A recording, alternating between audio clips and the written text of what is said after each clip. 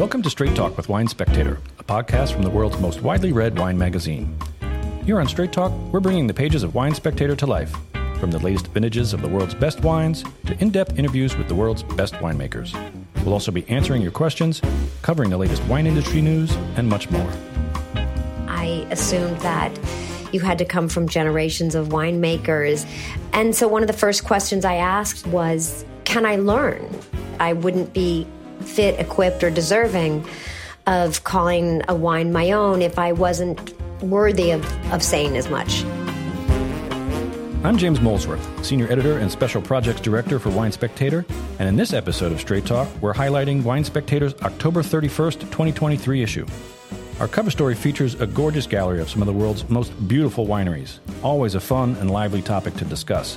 And we'll be doing exactly that with our podcast director, Rob Taylor, talking about the evolution of the winery, aesthetically and architecturally. Our October 31 issue also includes Senior Editor Bruce Sanderson's Tuscany Tasting Report, covering the latest releases of Chianti, Brunello, Super Tuscans, and more. And we've got Senior Editor Marianne Warbiek's New Zealand Tasting Report, and she's joining us here in the Napa studio right now to talk about it. Welcome back, Marianne. Hey, James. Thanks for having me, and thanks for being in Napa. So this is the first chance we've really had to dive into the New Zealand wine scene on the podcast. And before we get to our main interview segment, catch us up on New Zealand. Is it all still just Sauvignon Blanc? Yeah, it's funny. I don't know if you've ever noticed this, but if you have a signature grape in your wine region, you wish you didn't. And if you don't, you wish you had a signature grape. Right. New Zealand's signature grape of Sauvignon Blanc is absolutely earned. It's the majority grown, it's the majority made, and it's the majority imported into the U.S. But if you look at my top scores from this year's report, you'll see the conversation really should also include Pinot Noirs and Chardonnays as much as the Sauvignon Blancs. Okay. And when they've got that signature grape that is so dominant to the category, is there anything new? What are some of the new faces that might have caught your eye this year? Yeah, thanks for asking. I've been noticing more and more that there's kind of this divergent quality in New Zealand Sauvignon Blanc. On the one hand, you have the direction of consistent, high-volume, affordable wines, and no shade to those big producers that make those wines. They're absolutely worth the attention that they're getting. But on the other hand, there's a direction of smaller, mostly family-run companies that are really kind of pushing the envelope with quality and style. And, their prices are a little bit higher, but absolutely worth it because I think they're really showing much more complexity to that category. Okay. Well, it sounds like New Zealand is humming along nicely, and I'm sure our readers are going to enjoy your tasting report. In connection with that, you also interviewed a rather special New Zealand wine star for this episode of Straight Talk. Tell us about your chat with actress Sarah Jessica Parker. Yeah, it was fun to bring a little sparkle to this podcast, in part because she will be a featured wine star at Wine Spectator's New York Wine Experience in October. But Sarah Jessica Parker has been involved with a New Zealand brand called In Vivo. It was founded by two friends, Tim Lightbourne and Rob Cameron. I know she talks about Rob the winemaker a lot. And yeah, she's been working with them since 2019. The wines are incredible. I've given every single vintage 90 plus points. They appeared in our top 100 list. And, before when I was talking about kind of the two divergent categories, they kind of fit in the middle between, they're kind of a producer that you're more likely to see out on the shelves, but they're not this huge conglomerate. And yeah, and I think it's a really nice addition to the wine scene there. I did want to also mention that for those of you who don't know, when Sarah Jessica Parker talks about traveling around the world and trying regional wines and mentions the we, her husband is, of course, Matthew Broderick, Ferris Bueller to those of us Gen Xers. Yep. And yeah, I think it's really fun that she's bringing some attention to New Zealand and kind of more on the artistic side or the artisan side of Sauvignon Blanc than some of the mass-produced ones. Sounds like it's going to be a good interview, so let's get to it. Sarah Jessica Parker doesn't need an intro, but I like a challenge, so I was going to do one anyway. Of course, she's known as an actress, a producer. She's received the Emmys, Golden Globes, and SAG Awards. She's a Broadway star. I'm excited about her imprint publishing, SJP Lit, because I've been taking book recommendations from you for years. She's also a fashion icon, an inspiration, and not surprisingly, a shoe designer. You can, of course, check her out in the Max series And Just Like That, which, congratulations, just got picked up for a third season. And, of course, we'll be talking about the fact that she added Vintner to her resume in 2019. So welcome to Straight Talk, Sarah Jessica Parker. Thank you so much for being here. Thank you. I love speaking with you. You know that. I've made that clear. I follow you.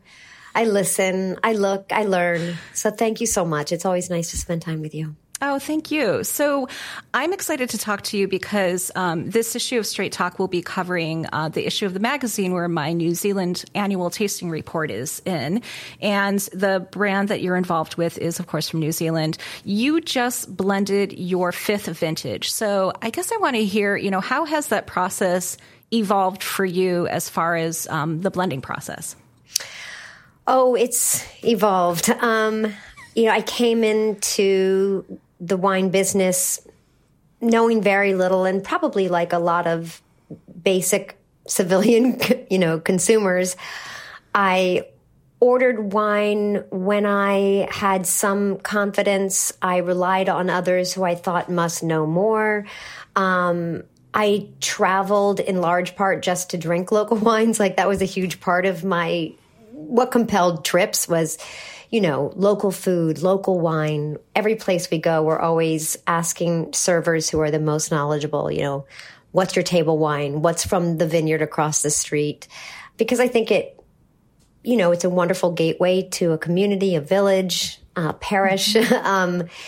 So I loved wine, but I always assumed I didn't know a great deal about it. So I was, naturally confounded when an offer came to be in partnership with In Vivo, because I simply thought I wasn't informed and educated enough. And to me, I assumed that you had to come from generations of winemakers. And so one of the first questions I asked Tim and Rob was, can I learn? Will you be willing to share? And when I say that, I really mean it, that I wouldn't be fit, equipped, or deserving of calling a wine my own if I wasn't worthy of saying as much. And they have been incredible. So the first blending, I had always been slightly intimidated by Sauvignon Blanc. I thought I understood Chardonnay. It seemed more obvious, more simple. I could articulate the experience.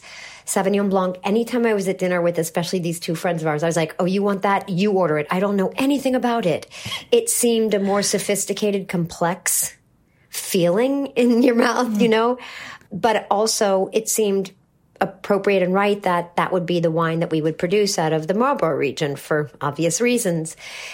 So that first blending was really understanding it. What are we looking for? What's important? What doesn't exist? Why should we have a place on the shelf? How can we distinguish ourselves? And how can I be party to it, contribute, and still be learning and not steer somebody like Rob, who's a hugely experienced winemaker, all over Europe for many, many years. How could I make sure I'm not derailing him? I wanted them to feel very comfortable to say no to me, and to share with me why they were saying no.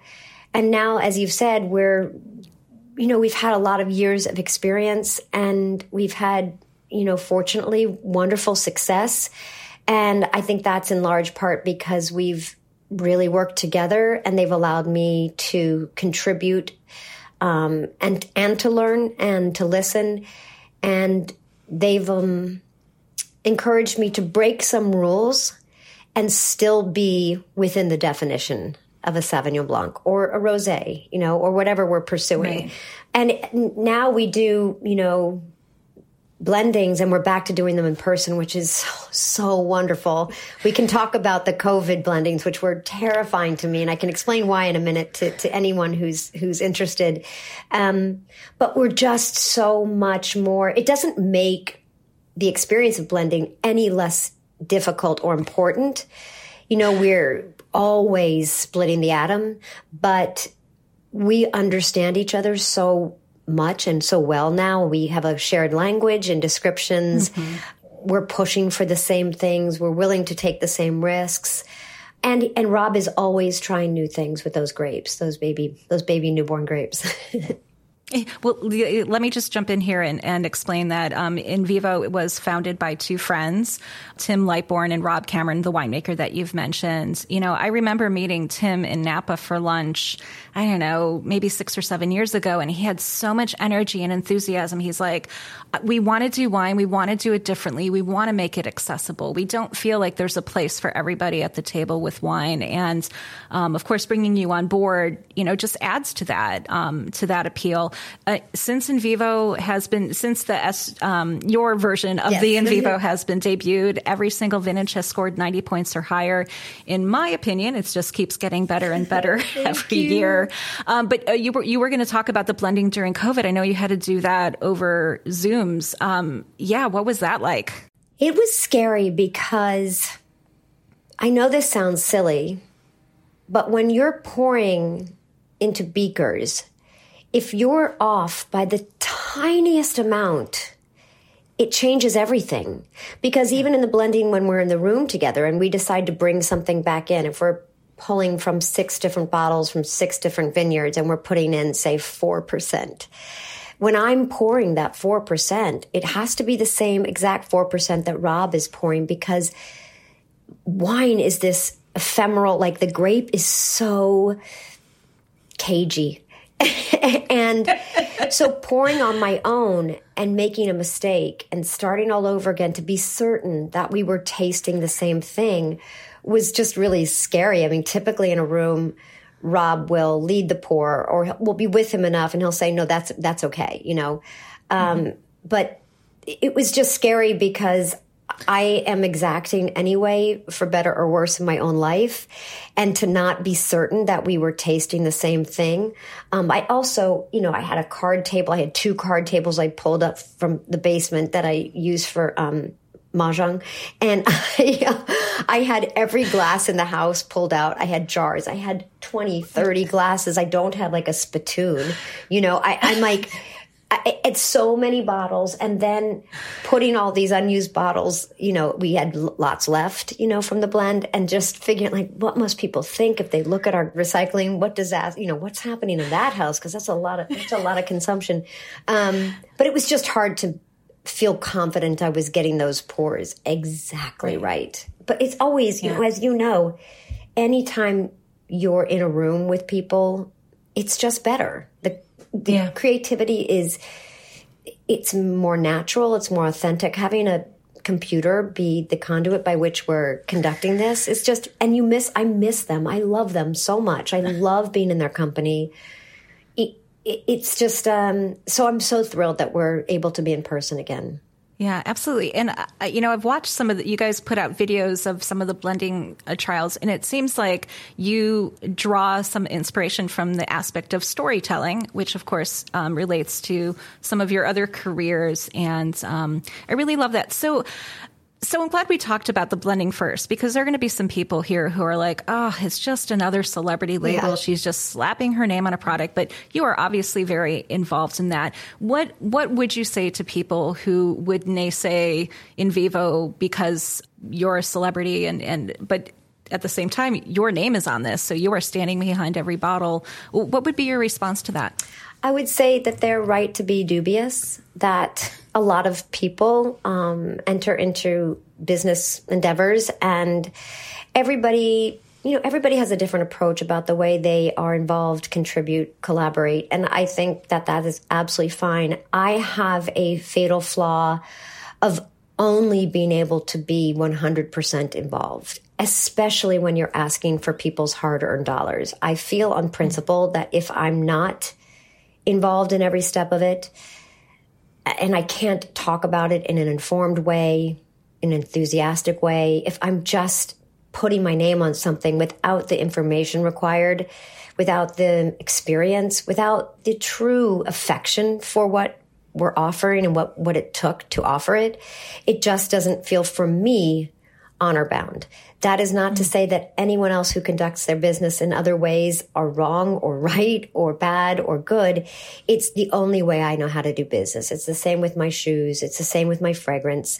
I like to be involved. And also, I think I'm just a curious person, and I love the fact that At a certain point in my life, when I thought I had a career, I've been given chances to have others, and I'm not casual about that. If somebody invites me into their business, I feel like I better be deserving, and I get to learn about an entire new industry and everything about it, retail space and marketing.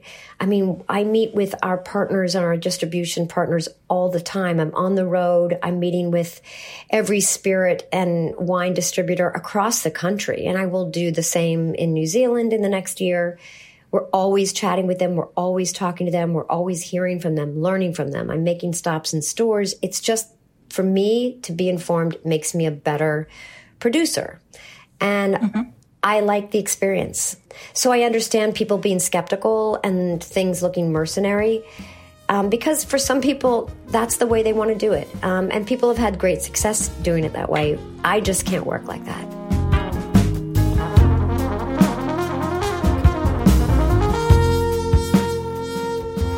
Great interview, Marianne. Thanks a lot for that. As you mentioned, Sarah Jessica Parker is going to be presenting her wine on stage at Wine Spectator's New York Wine Experience at the Times Square Marriott Marquis starting this October 19th, and tickets are on sale now at nywineexperience.com. Marianne, it's been great catching up with you here in Napa. I'm jetting back to New York. Surprise, surprise. I got to check on the cover story with Rob, and I'm going to check in with senior editor Bruce Sanderson on the Tuscany Tasting Report. So thanks, and I will see you soon. Yeah, don't forget to eat some more tacos before you head back to New York, and I will see you on the Flippity Flip.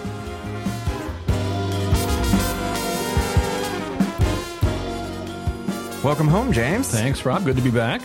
Not every day that Sarah Jessica Parker shows up on your podcast. I know. It's nice to have a celebrity in here once in a while. I know there's the collective eye roll when people hear about the celebrity labels, but she's involved, and there are labels where the celebrity is involved. She's the real deal. Yeah, the label's growing. It's having success, so I think it's important for our readers to know about that. Yes. But there's a lot more than Sauvignon Blanc in our October 31 issue, starting with this beautiful cover story on winery architecture, which you worked on, right, Rob? I certainly did. That is one of my favorite subjects. We spotlighted 11 wineries around the world, representing a time span of more than 500 years. When you try to crunch that many centuries of best-in-class architecture in a list of 11, well, I look forward to hearing from our listeners about which of their favorite wineries we snubbed. Yeah, there's going to be a lot of favorites out there. This was obviously just a numbers game trying to fit it all into one package. I was happy Cheval Blanc made the cut.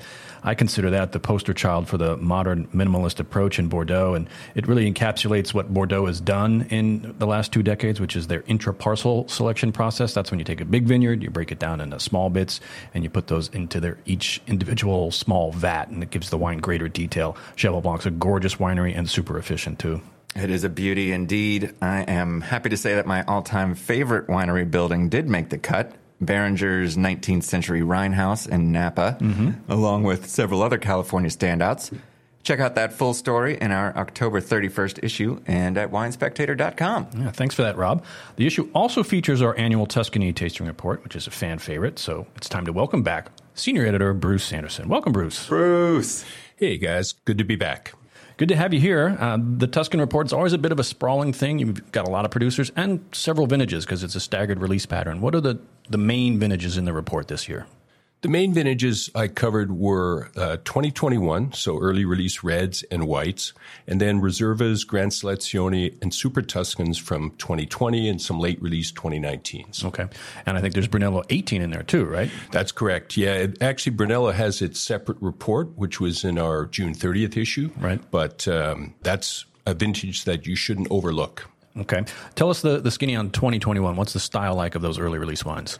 I like the 2021s a lot. I think it's a very precise, structured, and elegant vintage. It was marked by a spring frost, so the yields are down. I would say, in general, overall, about 30%. Depends on place to place. But the wines are marked by darker fruits and very vibrant structures. And how does that compare to 2020? 2020, the wines are richer. It was a warmer year. It was an earlier harvest. The wines are a bit rounder, and I would say more red fruit profiles. So where should we be pointing our readers to? What are the producers that you found in this report? There are a lot of producers that our readers will be familiar with, of course. Antinori, Ornellaia, and Maceto from Bulgari, Tenuta San Guido, Sassicaia.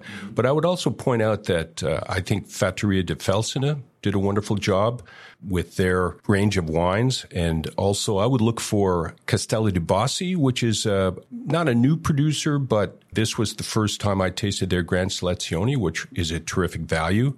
And then also if you want to go slightly outside the major areas, Monte Nidoli from Vernaccia di San Gimignano, and also Capizzana in Carmignano. Okay. Lots to digest in the Tuscany Report, Bruce. A range of vintages and lots of wineries to chew through. So thanks for telling us all about that. You're welcome, guys.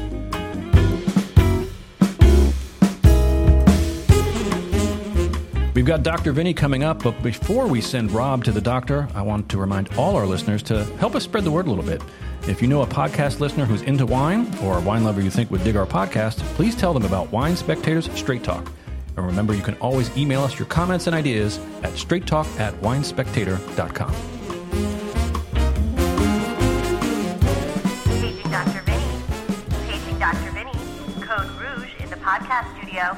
It's time once again for our very popular Ask Dr. Vinny segment. Welcome back, Dr. Vinny. Hey, Rob. So, Dr. Vinny, this is our October 31st issue, and I know that you and I are both very excited about Halloween. Woohoo. So, I thought I'd give you a very scary question today. Ooh. What should I do with leftover wine? That is so frightening, Rob. I'm so glad you asked. I know a lot of people might be like, leftover wine, what is that? But certainly a lot of people have been in that situation where they've opened a bottle of wine, but they're not able to finish it in one sitting. And you don't want to put the wine in a situation where it's going to fade any faster than it has to. So I do have some advice there. Once you open a bottle of wine, you expose it to oxygen. At first, that's a good thing because wines will become more expressive. That's why we swirl wines. That's why we might decant them. After a while, that oxygen's going to make the fruit flavors fade and become more muted. A lot of times when I talk about oxygenation, I always like to remind people about what happens when you cut an apple. You know, you cut an apple, it tastes great, but then if you leave it alone and come back in a couple hours, it starts to turn brown. And you know, it's not bad, but you might start to notice it tastes a little nutty. Nobody wants that brown apple. Yeah, exactly. So that's what's happening in essence with wine. You know, it won't make you sick, but it's not going to be as pleasant as when you first enjoyed that wine. So we need to protect the wine from oxygen. We can do that a couple ways. One is, of course, by transferring it to a smaller container so there'll be less surface area where the wine is exposed to oxygen. And then also putting the wine in the refrigerator will help keep it cold and will kind of halt that or at least slow down that oxygenation process. If a wine is young and robust and it has a lot of acidity or a lot of sugar, it'll probably last a little bit longer. Older wines, I've noticed, really start to fade pretty quickly. So it depends on the wine. It depends on your own preference and your own, I guess, tolerance for those flavors. But if you transfer it to a smaller container or at least put the cork in and put it back in the fridge, you could probably get a couple more days out of enjoying that wine. Can I tell you what we do in the Taylor house when we're faced with this frightening scenario? Please do, Rob. What do you do in the Taylor house? So we take an empty plastic water bottle and we pour the leftover wine in there. And then I squeeze the bottle until that wine is almost to the top. And then I put the cap back on to try to limit as much of that oxygen exposure as possible. Am I doing it wrong? Am I doing it right? Oh, that's a great idea. Believe me, I've transferred plenty of wine in plastic water bottles into baseball games. At the Dr. Vinny household, we do basically the same thing. I have some slightly more sturdy glass wine bottles with a twist off that are about the size of half a bottle of wine. And I like those because they take up less room in my fridge too, and it's a little bit easier to store them. And there's some things that we can do with that leftover wine besides drink it too, right? Yes, I'm glad you brought that up. So, of course, wine is an excellent ingredient in deglazing if you're a home cook. So it's always nice to have something around that you can pull out of the fridge and use for that. And with that in mind, you can also freeze leftover wine. I wouldn't keep it in the original bottle. I would put it in an ice cube tray. And I've done that as well. That's really nice to have a couple of ice cubes you can pop out if, you know, you need something to deglaze and you don't want to open a fresh bottle. That's another good trip. And then, of course, there's always sangria. Good call. We need to come up with a spooky sangria. Yeah. Well, some people might think sangria is spooky, but they've never tried my recipe, which is to always add a little bit of brandy. I learned that from a Spanish friend many years ago. So that always kind of smooths out the rough edges, I believe. Always some good advice from the doctor. So less scary, Rob, about leftover wine? I feel a little braver now. Good. Good for you. For more of Dr. Vinny's free advice, check out her weekly column at our website or email us your questions right here at straighttalk@winespectator.com. Oh, thanks, Rob. Thanks, Dr. Vinny.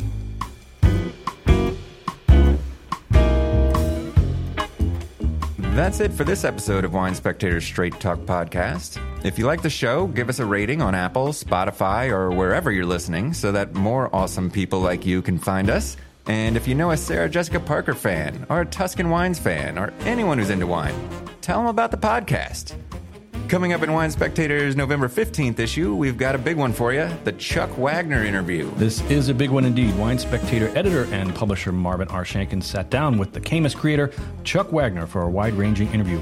We've got some video clips of that coming out soon at winespectator.com, but for the full interview, you'll have to check out the November 15th issue, which also includes my annual Cabernet report this year on the 2020 vintage.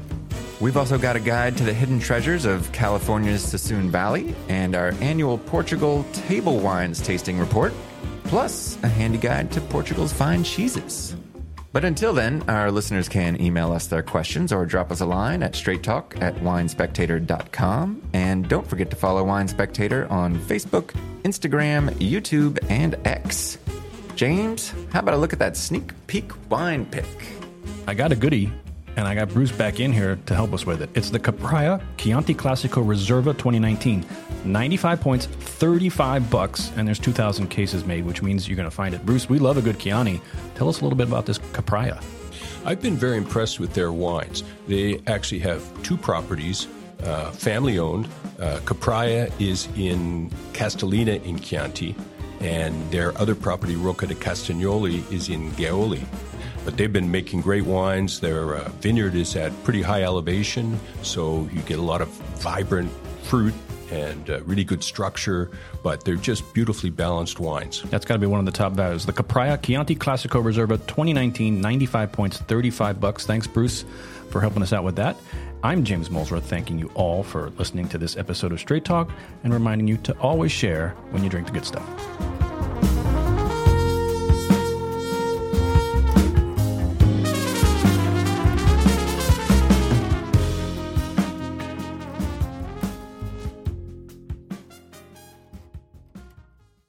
My other favorite one is the bear ordering a drink, and I'll have a beer. And the bartender says, "Why the big paws?" And he's like, "I don't know, I always had them." There aren't many good wine jokes out there. There's more good beer jokes.